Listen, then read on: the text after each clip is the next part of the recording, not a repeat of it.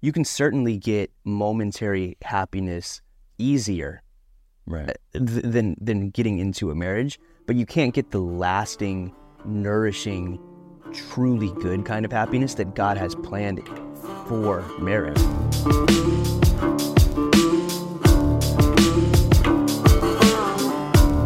All right, welcome back to episode 6 of the Unyielding Podcast, where we talk about anything and everything from a biblical perspective. We're inviting you into a conversation that we're having about the world, our lives, everything in it. I did think a couple things I wanted to note is that we're going to be releasing these across several platforms, but if you want to leave a comment or a question or something, we want to address those on this podcast. And so you can do that on YouTube. If you just comment on YouTube, we'll be reading those, interacting with those, and ones that seem salient we'll bring onto the podcast. We'll try to answer and think about those things.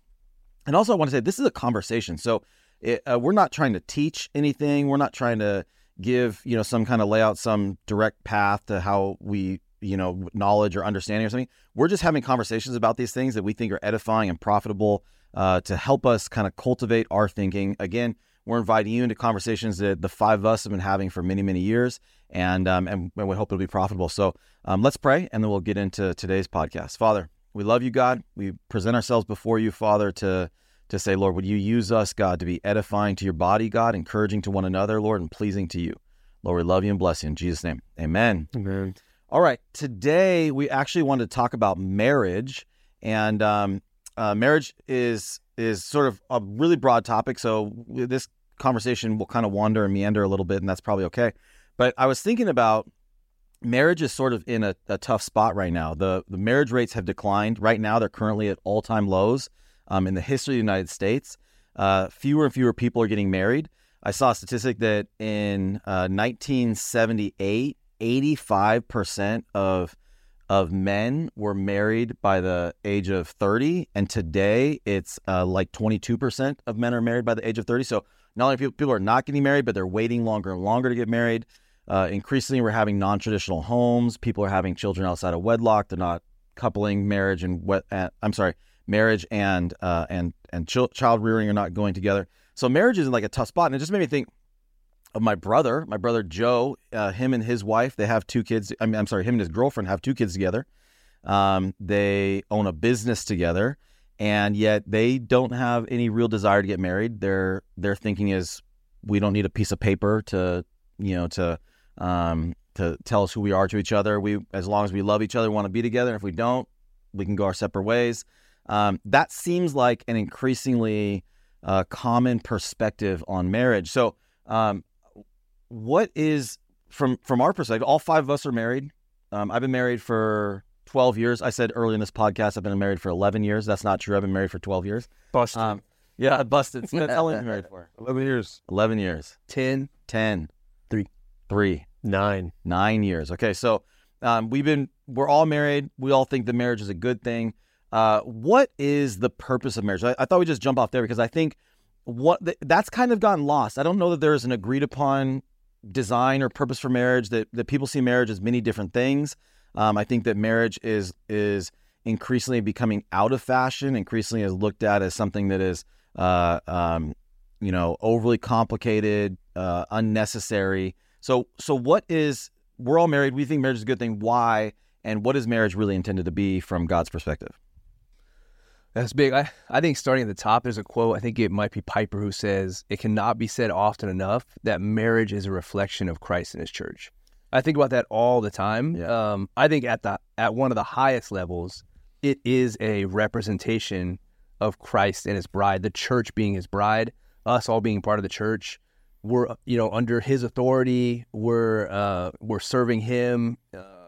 We're glorifying him, helping him in the mission, right? His kingdom, growing his kingdom. So that's, I think, we can talk about all the things that marriage also is, how it's good for us and kids and society. But so Ephesians 5, verse 31, it says, "For this reason, a man shall leave his father and mother and shall be joined to his wife, and the two shall become one flesh. This mystery is great, but I am speaking with reference to Christ and the church." So he's talking about marriage, and he's talking about the picture of marriage used to describe our relationship with Jesus, or the church's relationship with Jesus, as this this mystery. So there is really this picture that we should have in our minds when we talk about our own actual just marriage with our families, that God gave us that in part to explain to us what our relationship with him is like. That this kind of supernatural leaving your own families and coming together to become one flesh, which is kind of a crazy idea. Like there is no other relationship in life where you're having a one flesh relationship. That really only happens in the covenant of marriage, or is intended by the covenant of marriage. So that's certainly one picture, is that God has given us marriage to explain to us a deep spiritual mystery of our union with Christ in a profound way. In that same vision of Christ in the church, our marriage is bringing him glory and understanding something deeper about his relationship with us. It also helps me in my daily interactions with my wife. If I feel like I'm going astray or we get in some tense moment, I regularly think, am I acting like Christ? Right. Like, is our marriage, if she's the church and I'm Christ, right? Like, am I reflecting that? Yeah. And that's a call on me. If I can't say that, yes, this is, that really helps cut through things, because it's not supposed to be what does Tobias want in this day or this marriage or in this conversation. It's, I can easily take a step back, die to myself, and say I'm supposed to be reflecting Christ in this situation. And that's that earlier in Ephesians not 5. Easily. I said easily, not easily, but it's something that something that helps me. Yeah, it's simple, and it says exactly. Simple, not easy, right? Ephesians 5 says, "Husbands, love your wives like Christ loved the church," which is there is no higher, more unattainable goal that he sets for us. Like it's almost like, there's no way I'm ever going to meet up that, and yet that's the standard he calls husbands to in a relationship. And so there's an order in there that is a reminder to us about, man, what are we actually called to? What does God expect of us? Yeah, I think that's like one of the big things that I think about as the purpose for marriage, especially when we talk about still just kind of personal purpose, right? And I'm sure we'll talk here about outside of the two people, the purpose as well. But I think, like you said, Tobias, like called to be to your wife like Christ is to the church. Like, what a high, unattainable call, but it sets this mark that you're to strive for and to work towards, and this very clear goal to fix your eyes on. And I think that's one of the big purposes of marriage, at least I've found, is that development of yourself into the character of Christ. Yeah. So there's a lot of things that marriage does, and I do want to go there, but I do want to stay kind of big picture a little bit, because I think there's sort of two big meta pictures we get. One is Ephesians 5. The other one is Genesis 2, where really right from the beginning we get marriage. Like, marriage right away is one of like the core ideas in the world. It's not one of these different ideas. Like, we have in the very beginning, we have work and we have marriage. You say marriage, household, family, sex, like those are in there. But let's just call that marriage. Like, there's really like your relationship with God, the work he has for you to do, and marriage are like the three broad principles that are right there at the beginning, where God's telling us this is why he created the world. This is what the design is for. This is what the purpose is for. There's so many things that are not included, and it doesn't tell you how to take care of your body. It doesn't tell you what the best fitness, how to live the longest, and how to, whatever. Like, it doesn't give us all these other, it doesn't give us economic principles. It doesn't give us all these other things that are important about life that interact with all of us. Marriage is right there at the core, at the beginning. It says, interestingly, that God made everything. He says it's very good. And then he says he sees man by himself. He says it's not good for man to be alone. Right. I'll make him a helpmeet suitable to him. And so there's this companionship in marriage that is good for men and is part of God's design for how to start families and households, right? This idea of a man comes from his family, a wife comes from her family to start a new family, and that God's plan is to fill the earth with families, and that's his plan for like dominion and conquering and bringing his kingdom into to fill the whole earth.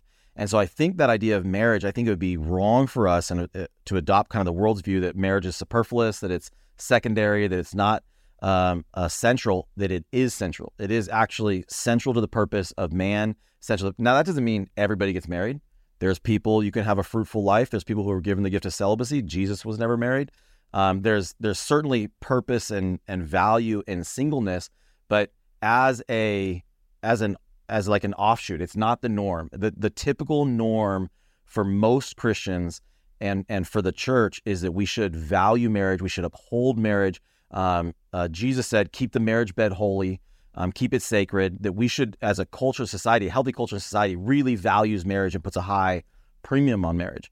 And so I think we see those two kind of major themes as the purposes and design for marriage. And yet, man, that's not how most people approach marriage. It's not how a lot of us think about marriage. Why not? What are we missing? What is the kind of what's gone wrong? Like, where have we got off? Well, to your point about how marriages aren't really valued, and if you don't have a blueprint for what your marriage is supposed to be, then you're just grasping at the wind, and your marriage is subject to whatever feelings the man or the woman has in that moment. So Christians, the advantage that we have is we could, like you were saying, Tobias, we can go back to the Bible when we're off our mark. We can see right here, like, I'm not treating my wife as Christ calls me to. You don't have that blueprint in the world to make a successful marriage. And so it's no wonder these marriages are failing left and right, because they have nowhere to go, nowhere to look to see, is this good, is this bad? Well, I'm just going to base it off my feelings, and it turns to dust. Yeah, I think one of the things I've thought for a long time is and actually one of the reasons for doing this podcast is that people need examples. They need examples to follow. Like it's hard to learn something on your own, to figure out something from scratch by yourself. But when you have a picture of what it looks like, I remember, growing up, I went to a denominational church. It was a PCUSA church. I don't know if anybody there had a relationship with Jesus. Nobody was modeling what it meant to live for Jesus. And I remember thinking very clearly, I had a couple encounters with the Lord in my teenage years. And I remember thinking, man, I don't have what it takes to follow Jesus. Right. And part of that was because I didn't know anybody who was really going for after Jesus. Then I ended up getting saved. I came to Foothills. I got to get close to John Hoffman, Mark Hoffman, some of these guys. And I began to see, like, oh, these guys are really living for the Lord. And it was not attainable. It actually became attainable. I could see it, and I see what it looked like and say, man, I think I could do that. And so I think you're right. I think that, just going back to the illustration of my brother, my parents were divorced. My parents went through a divorce when I was 12, and so he grew up in a broken family. His girlfriend grew up in a broken family, and I think they're kind of like, man, I don't want to do that again. Like, I don't want. They've seen some of the destruction, they've seen some of the pain that comes from a broken family, and thought, we don't want to be a part of that. People are going to go through the path of least resistance, and if all they saw modeled for them was what you're describing, that's what they're going to model in their lives. And so, if you don't have that example, like you're saying, it's too hard to change. They're just going to stay comfortable and model what they saw growing up. Right, and there's just to put some numbers to it. That's the crazy divorce rates we have. Right, we have no fault divorce here in the United States, and so we have 30%, a third of 33%, a third of all first marriages end in divorce, and 50% of all marriages end in divorce. Right, so if you get divorced once, you're more likely to get divorced again, is statistically. But man, that doesn't bode well for till death do us part, right? Like that isn't that like what does the promise mean? What does the covenant mean? Yeah, and I think we're talking about it, like the world and everyone else, they see, in the reference you brought up, they see they don't see the benefit, right? Like they just see terrible marriages that end in divorce, and it's a wreck and it's a mess, and the people that are in the marriages, it looks hard. A lot of times they don't see the benefit, and they think, till death do us part. Why would I want to go into that? What they don't see is a tremendous peace that comes from knowing this is who I'm with. We've chosen each other, and we are going to be together, and we can rest in that. And both of us have the idea that this is going to be forever. Like, divorce is not an option. Yeah, divorce is not an option. And then once that's off the table, now you can treat each other with a lifelong, eternal, even mindset. Right. And that's if there's divorce in the option, well, I feel like everybody does that. I got to find a way out. Everyone's always got a contingency plan. It seems like you can tell when people think that there's a contingency plan. I got to make sure that my ducks are in a row just in case this doesn't work out. Right. Whereas when I went into my marriage, and I think when all of us went into our marriage, it's like, no, there's no out. This is the final decision.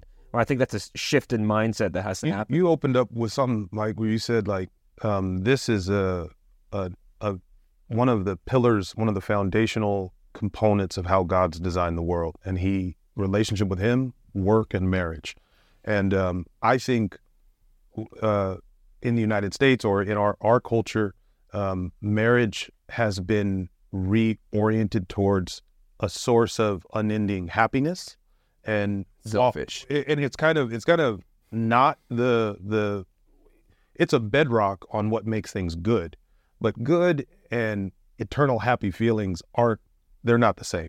And so to the extent that people are going into marriage thinking they're going to get this wave of fulfillment that never ends because they've met this kind of like romanticized soulmate, I kind of get why people are like that. I don't see that. And This isn't what I signed this up isn't for. this isn't what I'm thinking. And so I don't want that, because we kind of substituted in maybe some not really fleshed out ideas of what marriage is.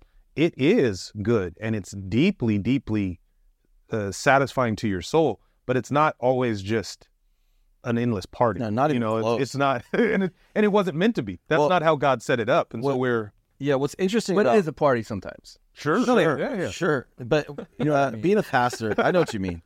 Being a pastor is interesting because you get to do a lot of weddings and you get to see people, walk people through the process of getting married. And a big part of what I want to do is try to disillusion people from some idealistic utopian idea of what marriage is going to be, because that's what's been sold, this kind of Prince Charming, you're a princess. A lot of girls, it turns out, have like marriage magazines that they've collected since they were teenagers and had pictures of what their wedding dress is going to be, and they want to spend all this money on this idea of a wedding, and it's this huge romantic beautiful thing, and they have all these kind of like I finally have met my Prince Charming. And man, if that's the idea you're going into marriage with, if it's some kind of like Disney shaped, world shaped, this is the person who's finally going to complete me and satisfy me, you are setting yourself up for real disaster, like really falling apart.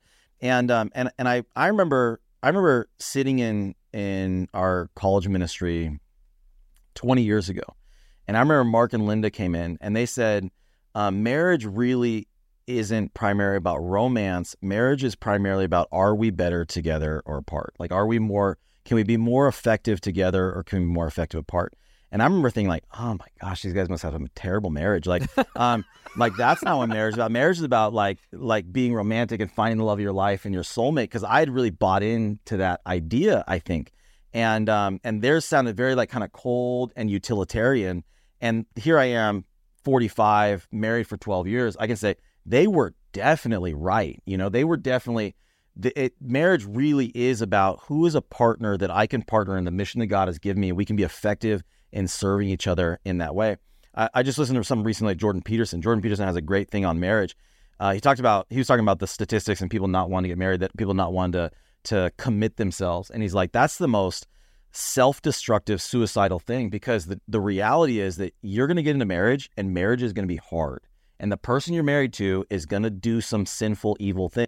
And you are going to do some sinful, evil things. And to Phil's point, if you have an out, if you have a contingency plan, if it's like, okay, I'm not happy right now, like this isn't fun, I'm not having a good time, right, then you're going to want to pull, you're going to want to pull that eject cord. And so when I do marriage ceremonies, I say, listen, this is for life, right? So when it says for richer, for poorer, for in sickness and in health, that's what it means, right? It means, man, everybody here is praying for you guys to have richer and health and life. But sometimes in life, you get poorer and sickness and death, and marriage is called you to be faithful through all of it.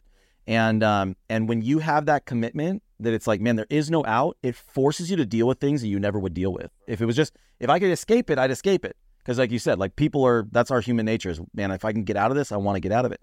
But when you're forced to deal with it, because there is no out, like I will die, I will go out of this thing my only way out of this is on my shield. You know what I mean? Like it is, we make it through this or I die. Okay. Like if that's your mentality, if that's your perspective, then that's where real progress, real fruitfulness, real growth comes from, because you're forced to like go through this stuff and deal with it.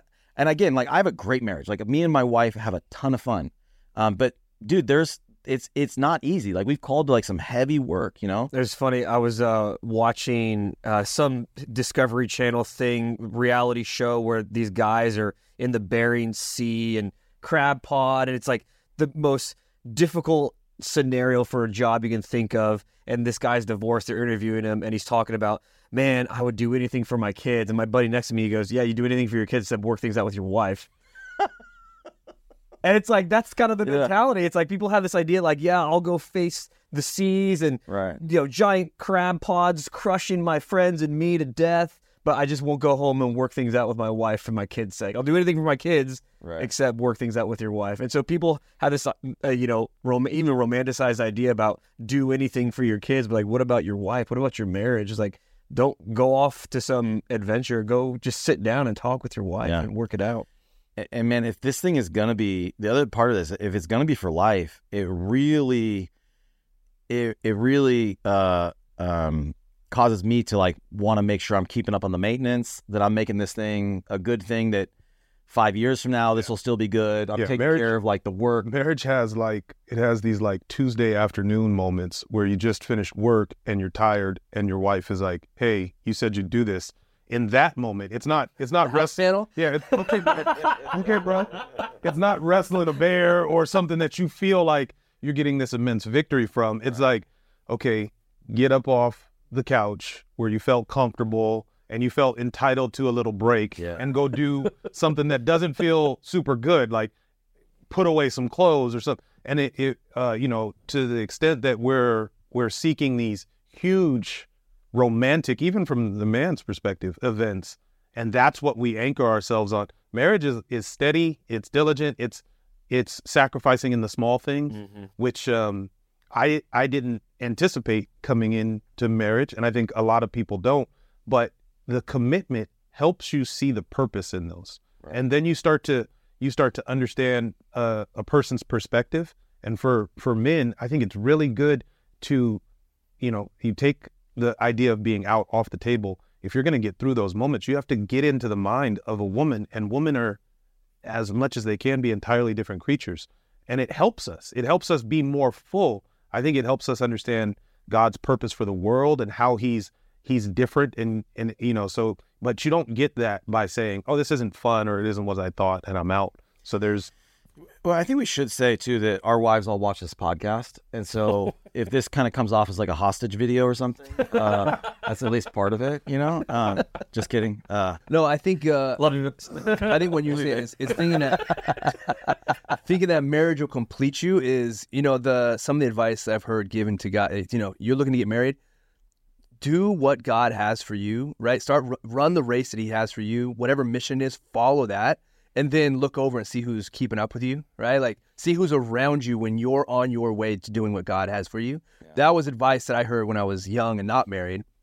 And doing that, I feel like not waiting to start some life till you're married, but being a full person unto God and doing everything he has called for you when you're young and single. Because when you get married, that's an exciting new season of your life, where now as a man, you're called to now serve your wife, right? It's an exciting new thing. It's not about serving yourself. It should have never been, but like that idea of now and then also going even further, you and your wife and then kids, that's a whole other, you need to be ready and excited for that. Not go into marriage like, I'm just going to add this other person to my life and keep doing my own, Michael Foster says, that you should figure out your mission first and then get married, because at least part of it is saying, look, this is what God has called me to. Let me find a helpmate suitable for the life that God has called me to, and having that a little bit, that idea. And so let's ask that question, because I think that there's probably, I think our hope, one of our hopes for this podcast is it would be particularly efficacious for young guys, that we think we have something to offer, that, man, if you're thinking about getting married, what is it to become a marriageable man? Like, what is it to become, what does it look like? What kinds of things should you be doing in order to put yourself in the right spot to become a marriageable man? And because I remember early on, I remember thinking, when I first got saved, I thought, man, I had a picture of the woman that I wanted, and she was godly and beautiful and just a really like my appetites got turned. I didn't want a worldly woman. I wanted a really faithful woman, a really godly woman. And then I was forced to say, okay, what kind of man does that woman deserve? And like, I wasn't that kind of man. And so then it set me on the mission. Okay, I need to become that kind of man, the kind of woman that I want, that she would want. You know what I mean? So what does it look like to become the kind of man that is deserving of a godly woman? You know what I mean? Or that is the kind of woman the kind of man that she would choose? Well, I think that's going to be subjective for everybody because everybody's super unique. And so something that I heard that was really wise was sit and pray and ask God, what are my shortcomings, my character flaws that I have right now that are going to screw up my partner or potential partner, and deal with those, because the battles that you refuse to fight now are going to be passed along to your wife, and it's going to be exacerbated, and then those are going to be passed along to your kids, and they're going to have to fight it instead of you fighting it. And so those are the you need character development, what you're talking about. Yeah. That's one of the things that you need to be focusing on as a young man to become whole and complete before you raise the banner of your household and then tell your kids and your wife to follow this banner. If you don't know where you're going, or you're screwed up in the head and the heart and the spirit and the mind, then So just real practical stuff like dealing with addiction or laziness or financial lack of self-control, financial issues, whatever, pornography, yes, like all that kind of stuff. Marriage just makes everything more. I remember feeling a really, it's actually one of the purposes of marriage. It's one of God's designs for marriage is to grow us up. But I remember thinking, man, I was single until I was 32, you know what I mean? So I didn't get married. I got married when I was 32. That's later on in life. And I remember thinking, like, you know, I was a little bit of an outdoor cat. I could do what I want. I could come and go as I please. I could, you know, I could just be the master of my own destiny. And then I remember getting married and thinking, oh man, like if I mess up now, if I fail now, I don't just bring myself down, I bring my wife down with me. And like that is feels way more intense, way more important. And so that expectation of saying, man, I need to deal with this stuff now because the stakes just get higher in marriage is really significant. I think practicing too, being not selfish as a single person. Practice serving, right? Serving the church, doing for other people. Miles used to always say, like, it's not about you. Some of the best advice is not about you. Right. You can almost say that in almost any situation is if you're, you know, sitting somewhere and you're thinking about me and what do I need and how do I feel and it's not about you. Get up and go do something for someone else. And stop thinking about yourself. Yeah. Because especially if you go into marriage thinking, what am I going to get out of this? And you have this selfish mindset, it's going to be much more of a fight. Yeah. Well, I think clinically you're the most depressed when you're only thinking about yourself. Thoughts on yourself. When you're only thinking about yourself, you're those people are the most you're depressed. depressed. Yeah, a lot of times in counseling, one of the pieces of advice I give is why don't you go serve go do something for somebody else. Yeah. Because it just takes your mind off yourself. It like forces you to put your mind on somebody else. It gives you purpose. It fixes a lot. Yeah. Yeah, and that's what, you know, what's like Spence was saying today. I mean, you even talking about little girls cutting out pictures of their wedding. Like, God, I wish that's what little girls were doing now. I mean, like, talking about how that can go astray and idealizing it, not getting it, but like, what are there's maybe none of that. Teenage girls now, like wedding dresses, like you said, they're not even. It's all about self and happiness and moment. Like, if you are unhappy in a moment, that means something's wrong, and you chase happiness anywhere you can find it, any kind of fleeting pleasure or anything else, and you know that's just not. Obviously not right, you know. I think too, like the really tragic thing about people not prioritizing marriage and thinking that they can get their happiness easier another way. You can certainly get momentary happiness easier, right, than getting into a marriage, but you can't get the lasting, nourishing, truly good kind of happiness that God has planned for marriage. Right. Like that is how you get the richest, fullest life that God has planned for you. And I think that in the deepest joy, that is how you get it. And I think that everybody kind of sees some of what we're talking about here, the sacrifice, the dying to yourself, the responsibility, the inescapability of marriage, and they get very kind of cagey about it, and they want to go a different direction and say, no, just give me the easy happiness. Right. I'll take the easy happiness, please. And I think that's kind of where where we are in culture now. But the problem, or I guess the tragic thing about that is you're not getting the really good stuff that God has planned for you, because he has that planned, at least in the context of relationship between men and women in marriage. That's the deepest joy. One of the challenges with that, though, is just the process of getting married. Is that you can't just decide, okay, I want to get married. Right. I mean, you have to have the Lord bring you. That is the hard part. That's patient, bring you the right person. Yeah. So, but in that, I think there's a tension there where you have to say, okay, Lord, I want to. You have to be open to it. You have to have a desire for it, right? So I think it's good. The Bible says, "He who finds a wife finds a good thing." I think it's right and good for us to desire marriage.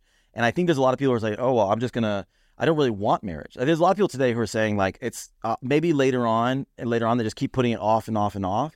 And I think that's a foolish way to be. I think you want to position yourself and say, "Lord, I want to be getting myself in order so that I'm prepared and ready to get married." And then when you bring it, Lord, I want to be open to it. I want to have my head up. I want to be looking around, finding, possible helpmates, possible suitable women to get married to. And I want to be paying attention. And then I don't want to be so pressing that I'm just ready to fall in love and get married with any girl that I find, any girl who will help. One of the things I think when you were saying like the start of that question was like, what would you tell a young man he needs to do to prepare himself? I think it's incredibly important for a man to start practicing leadership and start taking on the onus of getting people towards goals that honor God. Because that, whatever your life is, whether you're on the mission field, whether you're just in, suburbia, if you're a Christian man, you're supposed to be leading your life somewhere. And I think that should show up in like, again, the mundane. Like I have a idea in my head. Your wife should never be leading you to church.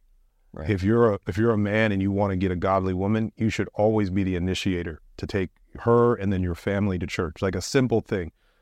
Your wife should never, I think there's a lot. If you're working and stuff, she might have more time. I think this has come up in a couple of things, like to actually read the Bible, but you're in charge of setting and leading spiritually. Yeah. And so for young men, look for opportunities to lead things, which also is a part of our cultural problem. People are kind of like, I don't want to own that.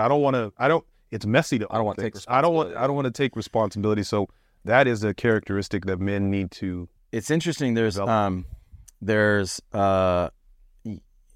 just thinking about raising my sons, right? And there's a time when you're a boy and everything's done for you, right? Like you get taken care of. And as you that maturing process, you go through adolescence, you start taking on more responsibility.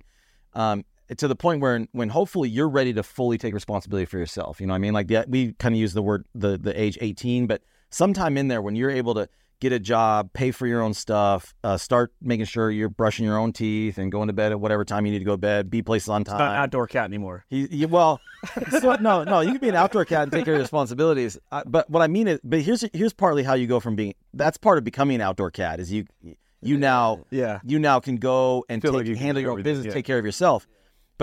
But the path to responsibility, like the gift for being faithful and responsibility is more responsibility, right? So so it's not just being responsible for myself. Now I need to grow and become more. I need to become and learn to be responsible for other people, right? Learn to love it. Responsibility, and not just gift, but not just responsible for myself, but also responsible for those people around me, the people that God has put in my way, the people that my coworkers, other people. Like I'm gonna give some covering because there's that process when you become a husband or wife. You're now going to be responsible. And in a spiritual way, I was talking to a girl this last week. She is in her 30s and she's single. And I was just asking her, like, what have you learned? Because you've had all these friends get married. She said, all of my friends are married. And I said, what have you learned from their marriages that has helped you? And she said, I want to find a man who's going to lead me because the majority of my friends who got married, who are in the church, the wives are spiritually leading their husbands. Like they're the most spiritual person in their family and they're the ones that are leading them. And it made me think back to when I was, again, back when I was thinking about getting married. I remember telling John Hoffman this one time. I said, I want to find a woman who's more godly than me. And my thinking is that I don't have a lot of confidence in myself that I can stay consistent and faithful. And so I want a wife who can do that for our family. And I remember now thinking back on it, the last 15 years thinking back on it, it's like such an embarrassing thing to have said, because like I don't want a woman to to spiritually lead me. I don't want my wife to be a spiritual leader of our family. My wife is a godly woman, and in many ways, she's more godly than me. But I'm the spiritual leader of our family, and I that's important for me to have that rightly ordered. And I didn't early on. I didn't think like that. And so taking responsibility for your own spiritual life and also the spiritual life to lead other people is really good practice for getting into marriage. I think that like you guys talking about responsibility, there's a pastor, Crawford Loritz, and he said men were made for responsibility. Yeah. This isn't something that if it comes your way, take it on and try to be self-sacrificing. You were made for it. So I think like to young men, the advice, as preparing for marriage is like Tobias and Spence and others have said, find a situation where one, you're taking responsibility for the things that you need to, your work, you're providing for yourself, those kind of practical things, but then also find those opportunities to lead, like ministry at your church. Go volunteer at junior high or high school ministry and teach a Bible study. Right. And you're thinking, well, I'm not a teacher or I'm not really good with kids. Doesn't matter. That's not really the point. The point is get into the habit of you seeking after God, preparing, leading other people, sharing, the word with them, teaching. You need to get into that habit, dying to yourself, taking on responsibility. You need to practice those things. I would even say, like, for the person who says, well, I'm not my answer would be, yes, you are. Yeah, you are. You're just not doing it good. That's right. And go do it better. Yeah. Go get practice at it and own it more, because we all are. And it's going to look different. I'm going to be a different kind of teacher than Mike or Phil, but we all are called to help the people underneath us understand God better. Yeah. And grow closer. Yeah, you're going to be called to teach and shepherd and lead your wife. Yeah. If you're not a teacher, shepherd, leader, then you'd have no business married. And that's what I was going to say is before you get married, you need to become a man of God, right? You can't, you don't go into marriage being a boy. Yeah. You need to be a man of God. You need to fill your heart up with the word of God, because the Bible calls you to wash your wife with the water of the word, right? Like, and you're going to teach your kids, like, you need to know the word. You need to be a man of God. Like Bo was saying, take responsibility.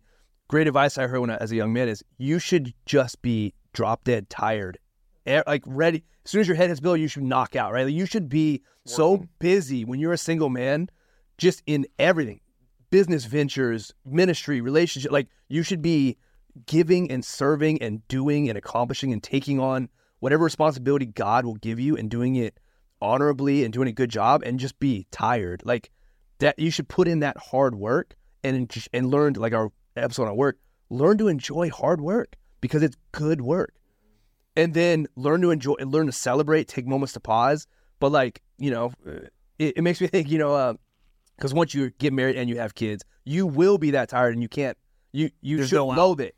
You can't loathe it. I don't know if you remember, we were doing, it was for my wedding. We were like getting prepared, and there's a guy in Mount Helix, and he had, I think at the time he had like 6 kids, and we were young. I think you were married. You were, married and had a few kids, and you asked him, hey, you got any advice? Like, you got 6 kids? He's like, oh, it's actually pretty easy. He's like, from the moment you get up to the time you go to sleep, just know that you're not going to do anything you want to do. Yeah, right. And then it's easy, Right. And I thought, like, that's hilarious. Yeah. But the more I've thought about that, I'm like, that's actually a really good place to start. Right. From the moment you get up in the morning till you go to sleep at night, the expectation is you're not going to do something you want. If you do, if there's time in the day, if there's things that you can push into, like, that's great. But it's a really sobering thought. And some people would be like, that sounds terrible. Right. And yeah, if you're a boy, that sounds terrible because you just want to play video games and relax and whatever. But like, if you learn to love hard work, picking on Spence. If you learn to love hard work, and learn to love responsibility and growing in that, then, wife, kids, all of that is just. And it's interesting that you say that, because that is, I could interpret that as like subjugated to a woman, but it's not. It's actually, you're serving God, and marriage helps you understand that all of this time that you thought was your own, you could have been doing more to serve God. Like you're saying, go to bed exhausted trying to advance the kingdom. Marriage is something that becomes very practical. You can see all the ways you can serve, and you're reminded of it. Your lady's letting you know. So I think marriage does help the maturation process, but you don't want to come in as a boy thinking it's gonna just be a magical change. You have to start to build those elements in your character ahead of time. Being selfish is it seems easy, and it is easy, but it's only easy and good for a time. Like, then it's empty. Then you have an empty life, and you are a 50-year-old boy who has not pushed into all the things that God had for you, all of the good work and the wife and the kids and the friends and ministry. Here's something I propose. I don't know. I'm not 50 yet, but I think if you've done that, if you've Getting close. getting there, but if you've lived this life of selfishness, what happens to men, I think at that point, is you can't find the thing that you want to satisfy you. You can't find the next car or the next You were made girl. for more. And All of those become empty endeavors where, Bo, you were saying it earlier, there's stuff that unlocks as you push into marriage. Now you are at 50, you're not going to be as strong and as apt, but you've got these things that you've poured into that become these ultra satisfying things to your soul, these rewards for that commitment and hard work. On this, though, back to like what young men should look for. So you need to develop yourself into being a leader. Part of that process, you start to figure out who will follow you. And, this is, I think said we could bring this up. You can marry hard, you can marry easy. It is super important to marry somebody that will follow you, that believes in your leadership, that sees the vision that you have for your life. To the extent that you don't do that, buckle up, right? Because if you're always trying to pull your lady to follow your vision for stuff, that is grueling. But you won't know that until you've tried to lead people to things. Until you take responsibility and say, I'm going to get these people to do that. Now you start to see the world like, oh, that person just won't follow me. And that is important to understand. I think it would be a good thing for young men to know going into marriage, because you can see when a woman is only pushing back. That's not going to stop once you say I do. No, I like the illustration that you gave, Spence, with regard to here's the alternative with regard to leading. If you're pulling, you're leading, buckle up how hard that is. Think about the other alternatives where you're talking about if you don't invest and you don't have all these things, the fruitfulness that comes up, if you don't start taking on these battles now with your children and your wife, if you think getting up and entering into the small things day to day is hard, fast forward 20 years with your kids and the problems that are going to come up, that's even more difficult than, getting your Bible and reading it to your kids every morning. I mean, think about the alternative. If you're already in the marriage now, or you're young in the marriage and you're not doing those things, down the road is going to be a lot more difficult than these small little incremental things that you have to do on a day-to-day basis. So I like the illustration of the alternative if you don't do these good things. And that's what that blueprint is of what we have. Which is that, I think that, Tobias, your quote from that guy, and we talked to the sage from Mount Helix, was I think there is a real like self-sacrifice, dying to your own desires, but it's for the sake of actually a deeper joy, right? It's for the sake of doing more of what I want, which is to build an empire and to live with my wife and my family and my kids, and to build a legacy and inheritance, to have a home that is full of peace and love and that is fruitful and prosperous. It's for those things, right? So if I'm putting off my momentary pleasure of being able to go hang out with the boys every night of the week, or being able to, you see these guys on the golf course who just they're like these single guys, and they're, in their 50s, and they've got like a 12 pack with them, and they go out and they play golf every day, and that's their life. And it really is so pathetic. Like after you see what but it's all selfishness. Yeah. And they think they're loving life. And you just think, oh gosh, dude, I don't know. I saw a video recently of Lecrae, and he was talking about his dad. His dad abandoned him when he was young. His dad was just kind of a loser. Like his dad was homeless and homelessness. And he reconnected with his dad a few years ago, and his dad was just a total piece of trash. And he's walking down the street, and he's like, they see a homeless person. He's like, Dad, I mean, that used to be you. Like, you used to be on the streets. Do you ever like think back on like what your decisions you made and like that kind of stuff? His dad said, I remember one time I was on the streets, and this guy drove past me with his family, and he looked at me. I could see the pity in his face. And I thought, like, don't pity me, dude. I pity you. You have all that responsibility, and I'm out here. I get to do whatever I want. And Lecrae's point was, dude, my dad was such an idiot, like such a loser. And I just think, like, man, that mirage that people, you can see it in women who have put off marriage, and now they've gone after their career, and they're in their 30s or 40s, and man, they're just miserable, empty. Yeah. You know, like there's so many things that are like that. So when, you know, there's a verse in Proverbs where it says that where there are no oxen, the stable is clean. But in oxen is like a lot of productivity or something like that, right? And the idea being that, like, man, if you have oxen, you're going to have to shovel poop and you're going to have to do a bunch of stuff that's not that fun, but those oxen are going to help you plow your fields and are going to be good. And so we had that up in our house for a long time, that verse, just to remind us, man, the messiness of our house, or the frenetic pace sometimes of being married and having a household and doing all this stuff is worth the work, the productivity. Like the fruit baskets are heavy, you know what I mean? Because there's a lot of fruit from it, you know? So, but we started to transition into, okay, well, what is a good woman?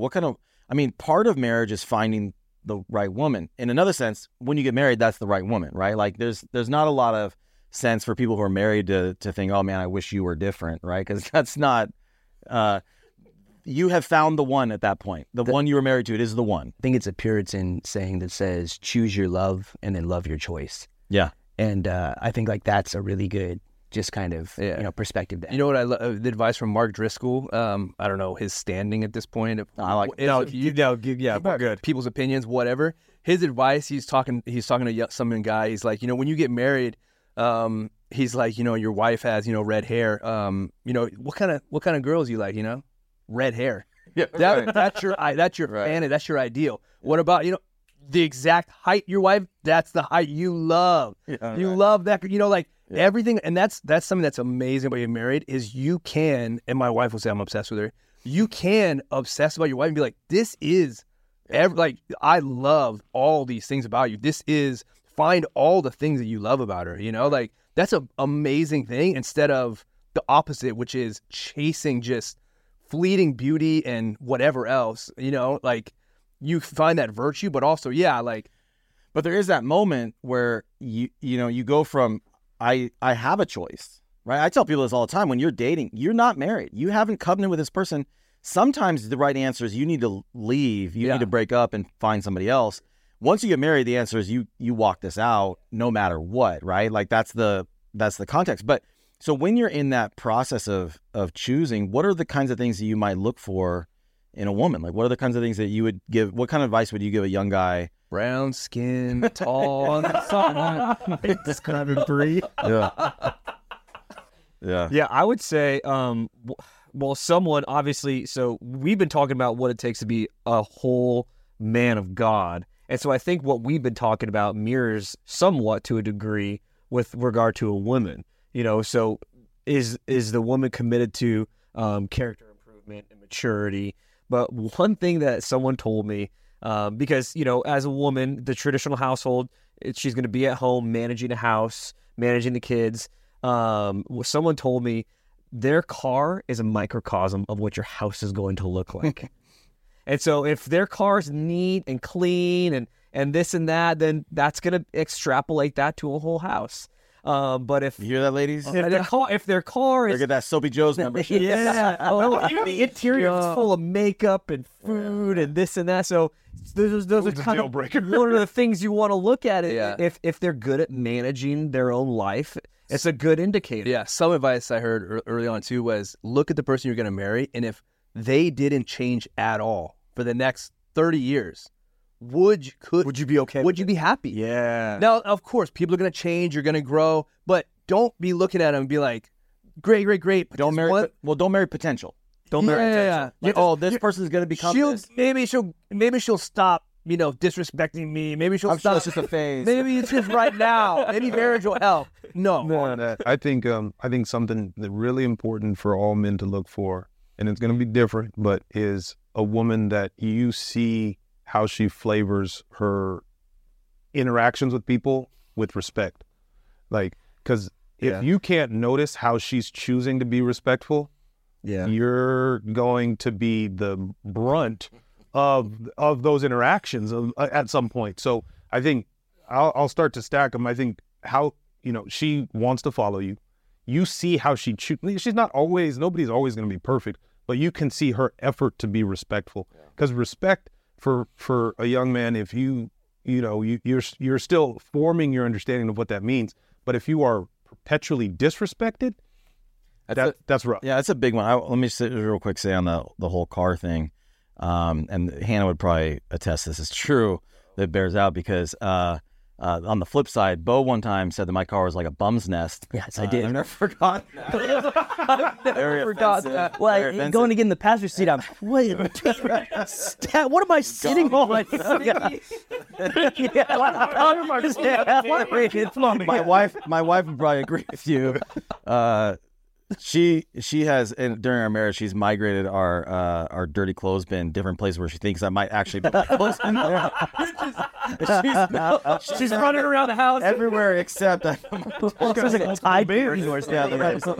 But I will say one of the things that most attracted me to Hannah was her disposition towards her dad and her brothers. I remember thinking that I got to she would talk about, you had said this one time, when she talks about her brother Matt, it's like he's this colossus of a man. And Matt, okay, hold on. So Matt, I hadn't met him. I met Hannah before I met Matt, and he is a actual kind of colossus of a guy to an extent. But when she talks about him, I remember his story. Huge respect for him. Yeah, she was like, he's the biggest guy in the world. And I came in, I was taller than him. I was like, do you know me? You're talking to me. I'm bigger than this man. Come on. And her dad's a great guy. He is a home group pastor at our church. I honor and respect him. We actually live in the same property with them. But he's not as great as Hannah thought he was. And I remember thinking, that's it, man. Like that woman will think that I'm better than I am. This is the one. I got one. Here's for what I really am. Here's the thing though, that it was like she knows how to honor men. She knows how to respect men, and that felt like, oh man, like that's the kind of woman I want to attach myself to. And I dated a few different girls in the years that led up to it. I wanted to get married. I was a pastor. I was in my 30s. It was like it was time. But I came from a broken family, and I just remember thinking, dude, I don't ever want to possibly get divorced. You know what I mean? Like I want to do everything I can to divorce-proof myself. And I remember that was one of the most attractive things about Hannah, was coming to that relationship, is just saying, man, she is already doing this. Like you said, like she's already respecting men. She knows that it is. And like, so I want to, that was something that I found super attractive about her. Because when you get in marriage, you're going to have to lead. You're going to have to, you said earlier, you quoted the verse that husbands, wash your wives with the water of the word. Like, what does that look like? What does it look like to lead your wife spiritually, to be the spiritual leader of your family, to actually, take responsibility for your wife's spiritual walk with God? Like, how do you do that? How do you cultivate that kind of relationship? That is like totally antithetical to what the culture says, right? The culture says that's patriarchal. It's kind of misogynistic, where these two co-equals coming together. And the Bible says, no, the man is the head of the wife, and that he has responsibility to lead his wife in such a way that he can present her before the Lord in a way that he can say, man, I shepherded and led this woman well. So what does that look like? How do you lead your wife? How do you spiritually exercise that kind of headship, that kind of responsibility? Yeah, I think part of that, talking about submission, I know that idea of a wife submitting to her husband, sexist, like that, like that in today's, like that idea. But that's not something like I am submitted to Christ, right? Like he is my head. He's the authority over me. I don't get to do whatever I want. I am constrained, and I follow him. Right. I don't look at that as anything lesser. I look at that as amazing. And so a wife following her husband, he has to be following the Lord. Obviously, if there's times where a husband is not sitting under the authority of Jesus, if something gets called out, he needs to humbly deal with it, right, and say, you're right, I wasn't doing the right thing unto God, which means I wasn't doing the right thing to you, and that makes it hard for you to follow me. One of the things I tell single women or women who aren't married is I always say, is your man submitted to someone else in his life or to authority in his life? Because if God's calling you to submit to him and he's not submitted and he doesn't understand submission, then it's going to be a sad time for you to try to submit yourself to a man who himself is not submitted. And so that idea of like, man, we're submitted to Christ, our life belongs to him. And not only that, we're submitted to the authority that Christ has put in our life. And then when we fall short of that, which we will, and she calls it out and says, dude, you're being so mean or so unkind or so stupid or so wrong, is being able to have the humility to take responsibility and say, you're right, I fell short of what I'm called to. That it's not this kind of like, you will do as I say, I am the final authority, because we're not, right? We're just we're an under shepherd. I'm a man under, like, I'm gonna have to answer to the chief shepherd for how I shepherded my wife and my family. Remembering that and doing that humbly, even with my wife, I think is an important position in all that. Yeah, and I think that idea of holding the idea of it's just being a man of God is, do you want to cling to you, your flesh, what Mike wants, what Tobias wants, the Adam, right? Or Or do do you you, use yourself as an example? yeah. From now on, what is Mike really? But no, you want to reflect Christ, right? So, do you want to say, like, in this moment, like, and that's something that's really helpful for me, I think, is thinking like, am I trying to do something that's selfish or something that I want, or is this reflecting Christ? You don't want the old man, you want the new. That also makes it really easy to say that, like, when there's decisions and you need to have humility, I'm just submitting to the higher authority, which is Jesus Christ, that I'm trying to reflect his glory. I don't have to worry about what it looks like for Tobias. I want to honor him, and that's the principle that helps guide me. Right. I don't do it perfectly. Sure. I try to stay humble. I try to, like, obviously you have, like, it's work, But yeah, that idea, I think being humble and still leading. Hey, I don't do everything perfect. I think we should head this way. Here are the reasons. I may make mistakes along the way, and I will apologize for those. But here's where I think we should head. And I'm following God. You follow me as I follow him, right? Like, stay humble. Stay, I think oh yeah, go ahead. Yeah, just real quick sidebar on the whole submissive thing. We talked about the alternative. I want to point out the hypocrisy. We talked about submissiveness to your husband and how sexist, Yeah. and the world is like, oh, go chase your career and all this stuff for women. The hypocrisy is a woman will show up to her usually male boss, show up at 9 a.m., do this report, do that report, and she is being submissive to a boss, Yeah. but you're not willing to be submissive to a husband who loves you and cares for you, and you supposedly love him and respect him and honor him. And so the hypocrisy is they'll say, oh, I'm not going to do that. This is sexist, but this isn't. Yeah. So, but here's that's the- a quick side note. Here's what's tricky, though. I mean, we're all, if you're marrying a woman who grew up in the United States of America in modern times, she's been fed that her entire life. She's Totally. been fed this kind It's a of lie. independent, you're a woman, hear me roar, I can do anything kind of, there's been a lot of lies that women have been told. And those lies are in there. They have bought into it. Even if they recognize, even if they're like, man, I'm resisting the feminist ideology, I'm a trad wife. Even if they full on like embrace that part, there's something in their traditional wife. Traditional wife, Trad wife. Traditional wife. I'm with it. I get what it, I didn't know it was a thing. You gotta get on Trad, that a what? little more often. Is it a negative, or are they saying it in a positive? Both. Okay. Both. Yeah.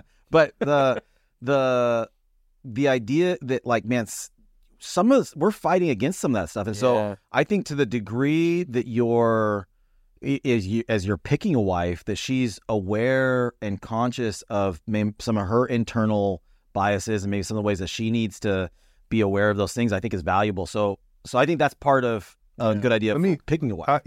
So I'm going to try to thread this needle without, but a wife that wants to be modern time feminist, I would say you need to run away from Put it on ice. You just need to run away from that. Here, check this out. But I'll say when you say wife, you mean a girl? A girl that's not yet your wife. Once she's your wife, you're a in it, hardcore feminist. So you gotta fight it out. So yeah, you got to fight it out. Before that, she's not your wife. Run away from it. And I would say the same to a woman. If he is addicted to pornography, run away from it. Video games. Or anything laziness, like that. And so I think one of the things a man should be looking for is at least a woman that's trying to deconstruct those lies. Whatever stage she's at, the word of God is the light that she needs to be trying to orient her life towards and deconstructing what's going on in society. If she's just a Christian but bought in, all in on feminism or whatever wave we're on, fifth wave feminism, you got to be like, hey, you're too far gone. Maybe maintain a friendship, but she's got to be working to deconstruct those lies, And just like men do. That's something huge for a wife. And I'll say with Bree, something that has proved true in our marriage that I saw early on was with her is her commitment to the Word of God. That if I put this between us and we have any topic, anything we're dealing with, any topic in the world, if we read something in this, we abide by it. It's settled.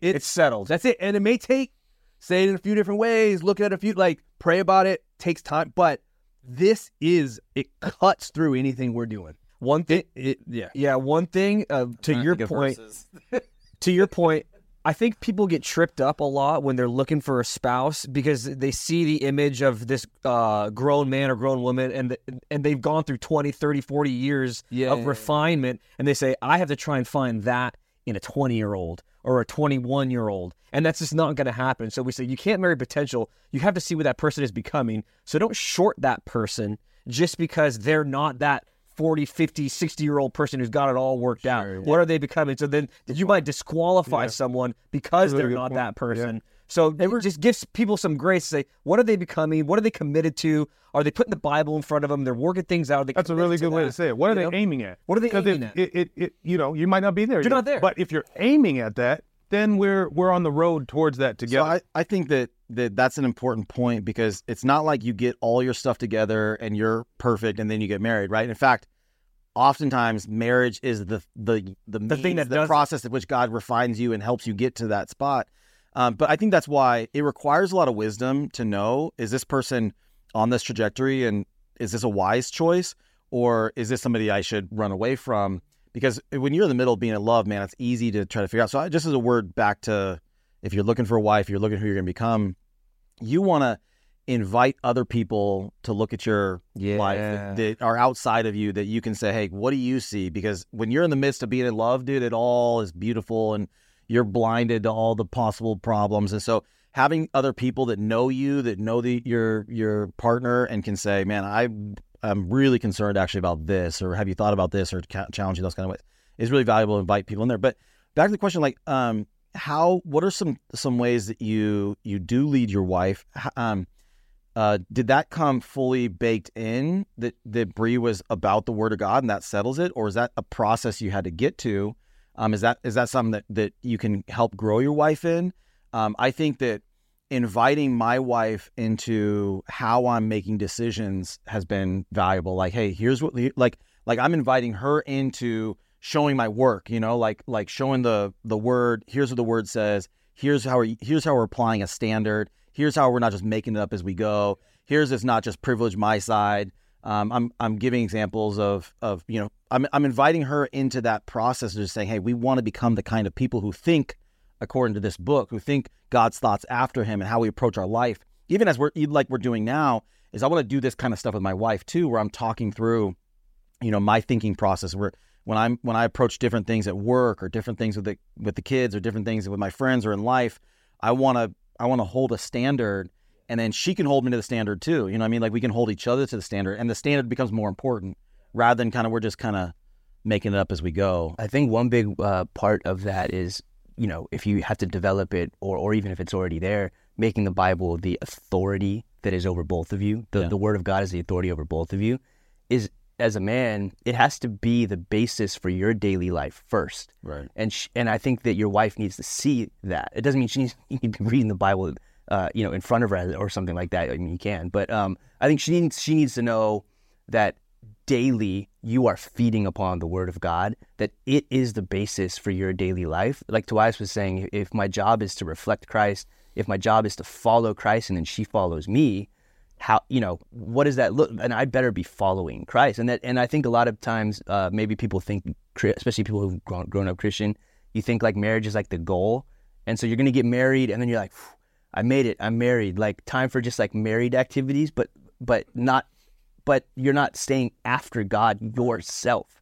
And so I think that's a really huge thing, is that the condition of your marriage, the spiritual condition of your marriage, is going to reflect your spiritual condition.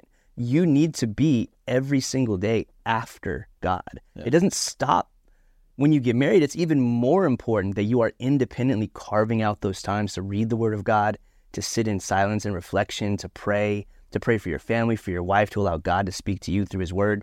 I mean, those times, I think, for me especially, are critical. Like, I need that daily. And I think that the kind of the side effect of that is that my wife knows that when I appeal to Scripture, that it's something that I'm applying to my own life. Right. You know, I think practically you need to pray with your wife. I mean, if you're not praying together out loud with each other, then you're not leading her spiritually. And then two, I think Let's stop and let me just ask about that real quick, because I know when I first got married, it was weird because I think Hannah's very comfortable praying. I'm like a professional prayer. That's one of the things I do. And yet it was always awkward when we pray together. It was like out loud. Yeah. There's a season of like where it's like, okay, we're all doing what we're supposed to do. Like, it's like kind of like, you got like one eye open. yeah. God, thank you for my beautiful wife. Yeah. But so there is something really awkward or uncomfortable or something that felt forced or fake that we had to like push through in our marriage. And talking to other people, I feel like that's a kind of a common experience. And so there is something where like inviting God into your shared decisions and your family and the way you're approaching things and thinking about things and the things that are interacting in your life. And not just during crisis. Yeah, just on a regular basis. Yeah.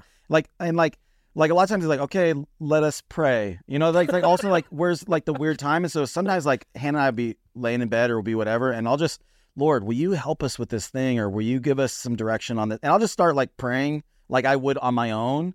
And it's become where it's like, it's normal, right? It's like totally, it's cool. It's not awkward. But there was definitely a time, and it was kind of like a while, where we had to like push through the awkwardness of it. And I think there's some value. You know what's interesting about that, saying it's awkward? I read this little small book. I think it was called Family Worship, or something to that effect. But he was saying that when you start to pray aloud with your wife, or when you start to read Scripture to your kids at nightly at the dinner table, or pray with your kids or something, like that, a lot of people, or even worship and song and things like that with your family, developing the habit of that and the practice of that, he said it's going to, for a lot of people, it's going to feel awkward because you didn't grow up that way. Right. And I was like, oh man, like that's a really profound thing, that like, you didn't grow up that way, so it's okay that it feels awkward at first, because you know it's a good thing to pray with your wife. Right. You know it's a good thing to read the Word together, or to read it to your family, or to worship and song together. And so it's okay for it to feel awkward, because you are now establishing the norm for your marriage and your family. And so in the future, not only is it going to be more natural for you, but when you bring kids into it, when they grow up, if they don't hear nightly Scripture reading, if they don't hear every meal prayed over, if they don't pray over big decisions and little things, they're going to think that's the strange thing. And that's what we need. Yeah. We need that to become the norm, and it's always going to be awkward to establish that new norm, you know? Yeah. I was going to say, we've been talking about all the good things in marriage and how to find a godly wife and all that. I'm good continuing in that. Or maybe another episode, we talk about, I mean, we've barely touched on the world and their idea of marriage and where we've gone off the tracks and kind of. Yeah. I think there's probably like I think Spence said, there's a lot of stuff to deconstruct. And should we hit it? Getting marriage is marriage? Yeah, if you haven't, right? I want to jump into one more thing about finding a good wife and what you look for. Something that's someone told me was look at their wherever their father left off, you're gonna have to pick up. Does that make sense? And we're talking about watching your wife in the Word and things like that. So look at their family, look at her father, and is her father going to church often? Is he reading Scripture? And so wherever, that's going to be the norm. That's going to be the standard. And if he's not doing any of that, you're going to have to pick up there. So when you're looking at that with regard to marrying easy, marrying hard, or just kind of having a vision of where you're going to have to put more effort in to lead, consider that as well. Yeah, I think I wanted to say too that I think in regards to leading your wife, I always kind of thought, I don't want to be the only one telling my wife this stuff, right? Like I that is sort of a bad spot. So I want to help lead her to like resources and things that listening to her, to have fruitful friendships where she's getting like the things that I know God wants for her reinforced in her life. And so her having, being able to draw from other people is not just me, right? So there's other streams that are feeding her that I wanted to help lead her to, and not be threatened by those things, but be encouraged for her to be able to have those kind of things where, man, when she thinks, dude, Mike's an idiot, somebody else can say, yeah, but like, he's also your husband, so you should love him and honor him, like that's the kind of reinforcement of the structure. Yeah. I think we could get it. I think there's so much wrong with the world's view of marriage, and it feels probably strange bringing it into this because it's been so good what we've talked about. Well, let me say this. Let's. This feels like why would we talk about all the mess? And I think we can. I think it's important to maybe it's a future episode, because I think there are things that we need to kind of root out in there. But there also are things that are not from the world that are also just hard about marriage, right? Like there's challenging difficulties. You're going to go through seasons of rough patches, hard times getting along. Like you talked about, you can marry easy, you can marry hard, and in counseling, a lot of times they'll say, hey, look, that's not a good or bad thing. Like marrying easy is like we get along, we don't have a lot of conflict. Some people marry hard and they like conflict, and that conflict helps them resolve other things and move forward. But there's, no matter whether you have a super compatible relationship with your spouse, you guys get along all the time, whether you guys are constantly kind of bickering and whatever, there's going to be conflict in marriage. So how do you resolve that? How do you keep that way that you're honoring the Lord and you're healthy? And like, what are some of the ways the things that you've learned in order to how to honor God in the midst of challenges or conflict? Or a good disarming tool that I use early on in the marriage is, if you guys are in it and both of you are angry and you're in, whether it's crisis or just a frustrating moment, to just kind of say, hey, I'm just trying to figure this out. You're trying to figure this out. And it's a good disarming tool to say, we're just trying to figure this out right now. I'm not your enemy, same team, but same team. It's a very good disarming tool to say, I don't have this all figured out, but I still love you, and you're trying to figure this out too. So it's not about you, it's about the thing. And as long as you keep it about the thing. Early on you got a story coming back, I can tell you. Hold on, let's go with that. Well, I was just gonna say, we were I noticed we both noticed, I think Hannah probably noticed before I did, that when we go on vacation, just the two of us, there have been like a couple examples of this. We almost never go on vacation, just the two of us. But earlier this year we went to Cabo, and before we went, Hannah's like, hey, let's make sure that we're just like enjoying ourselves, like that we don't get kind of like, annoyed with each other and kind of thing. And so she not always the idea. Yeah, it is, but it doesn't always work out that way. And so she would say we would say like, hey, we're on vacation. That was like, so when you'd be like, hey, are you ready to go yet? Yeah, they'd be like, hey, we're on vacation. It was just this reminder that like, oh, dude, we are trigger word just enjoying ourselves. We use a similar thing, which is, hey, we're on the same team. Yeah. Which is saying that, hey, we need each other. We have to combat. It's us against the world, and so let's not cause division between us. Like let's be careful that we're not giving the devil a foothold.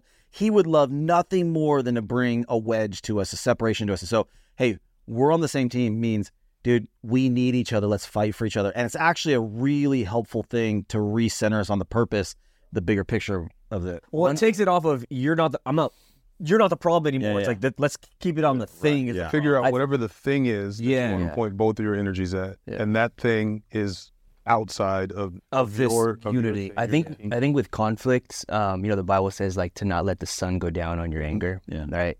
I think that's a really huge thing, and a mentality thing that's really helpful is when you're in conflict with your wife or your husband, women are listening, that if you're in conflict, just resolve it quick.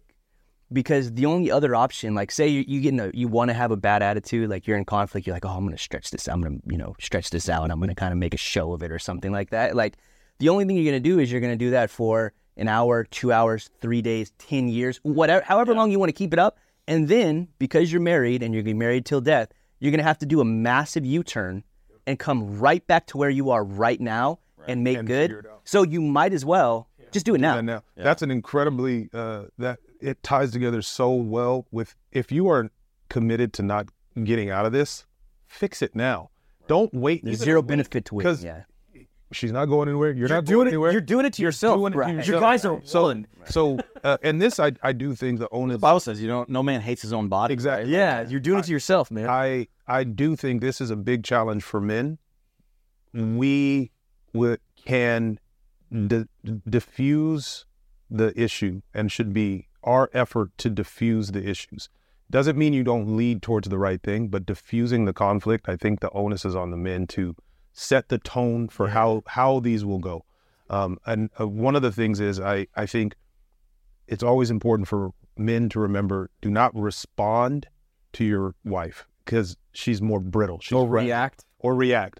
Think about it and respond. Sometimes you might have to be severe in the sense that you need to uphold a standard, but you cannot. And I'm just like I can be harsh as a default, and that was something I had to learn in my marriage. Is the harshness I could show to you, and it doesn't even matter. Yeah. Or in a sport, like if I'm playing basketball or whatever I'm doing, the harshness in those environments, it was like baked into me, and it is not what you can bring into your marriage as a man. It doesn't mean you equivocate on what's right or good, but you can't be harsh towards. In our pre-engagement or we took this personality test, and one of the ways we ended up like in different spots was that we were going through it with Jim, and he's like, you're going to be really like assertive, and if something goes wrong, you're going to say this is wrong, and here's whatever. And Hannah is going to be really sensitive, and so when she messes up, she's going to be beating herself up. And if you say, hey, that was messed up,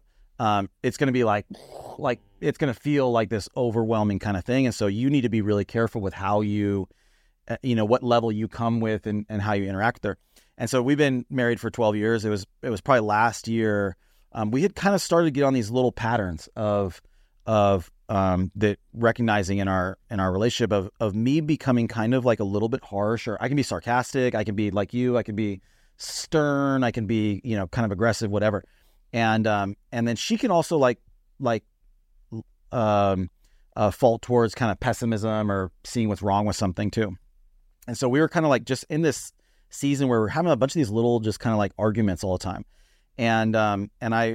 She said, you're getting meaner, like you're getting like losing your temper faster and all this kind of stuff. And I said, okay, let's do it. Let's do something. I said, I'll make you a deal. If at any point in any conversation, at any time, if you say you're being mean, I will stop saying whatever I'm saying. I will apologize to you, and I will change my attitude. Here's the deal for you, is if you see something that's annoying you or bothering you, you just have to wait 2 hours to tell me about it. So I don't care if you set an alarm in your phone. I don't care if you do whatever, but you just have to wait 2 hours to bring it up. And she said, well, you're just saying that because you think in 2 hours I won't care about it. And I was like, that's exactly right. And then in 2 hours, she did not care about it. You know what I mean? Because we were like kind of like getting these patterns where like I would be snappy or I would be sarcastic or I'd be mean, and she would just be like, these are things that are annoying me, and bring it all up. And dude, it solved. It was like shocking how fast it solved everything. So it's like finding little things like that to just kind of like identify a pattern and then cut it off. There's a verse in is it Deuteronomy? It's some verse of the Old Testament where it's a prescription or a law, and it says a young man will not go to war for the first year of his marriage, so he can learn his wife. And I think there's something in that, like knowing that Hannah is going to be more critical to herself. That's not a maybe. You have to know that. And all of us as men have to know, okay, what does my wife need? And to the extent that we don't, that we just kind of like go through it bumbling around, kind of like the stereotypical like 90s sitcom dad, just always bouncing into the wrong thing, that isn't on the table. Like God is telling you, be intentional with who she is. You should be a proficient in your wife, yeah, like an expert in your wife. I need to see the signal like, oh, no, we're not going to do that. That's a hard situation for you, or that's past your comfort level, or you'll feel intimidated, confused, and I need to intervene. So I can see she needs encouragement. Yep. She needs to be pulled back. She needs some accountability there. What are her strengths? What is she going to flourish in? That I think also is part of our purview, is like, my wife is special. She's God's daughter, and God made her to like go out and be part of advancing his kingdom. I need to see that in her and look for that and stoke that up. I think when you say that, what comes to mind is if we're talking about leading our wives, then in the moments that we do have to kind of hey, have a hard conversation or things like that.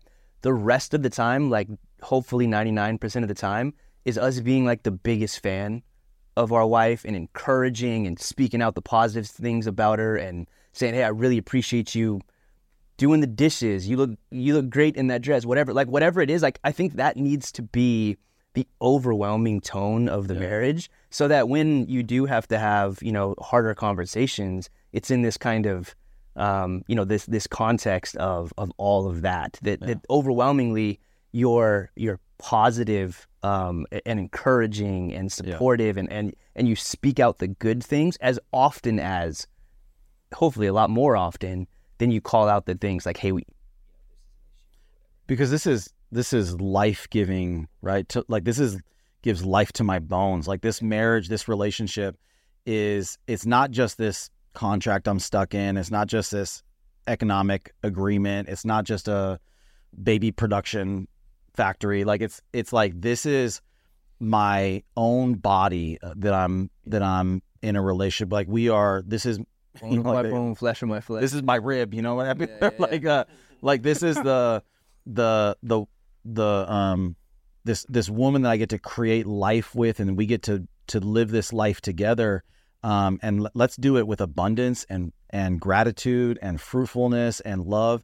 And man, I don't care what woman you're married to. I don't care you could get into really bad patterns where, man, there's a lot of guys who end up being in just, dude, it's hard. It's a grind. It feels like we're so at each other all the time. Like, we're going, you can get to a place where it's bad, but marriage is intended to be a joy. It's intended to be fruitful. It's intended to be a blessing and intended to be good. So, and I think like what you said, that gratitude, that's the key word, that whatever the state of your marriage is, if it's just overwhelming you with joy, or it's a very hard season, you need to make a choice for joy and a choice for gratitude. Yeah. And as a husband, you can do that. I remember, Bill, you said something one time. You said a lot of times we think it's like 50-50, right? Like, you do your part and I'll do my part. And that's not marriage. Marriage is 100-100. Like, I'm going to do 100% of mine. Yeah. And I hope you do 100% of yours, but my 100% of mine is not contingent on you doing The 50-50 game is always a losing game. Yeah. You're looking at where to stop putting effort in. And that's going to back off as your eyes are like, oh, you only did 2 things, I did 2, and you're going to be receding. The 100%, you'll never hit it. But if that's the only way to, live it out fully, is what is the 100% of what I can do? And that'll model for your wife or your husband. Okay, they're doing everything.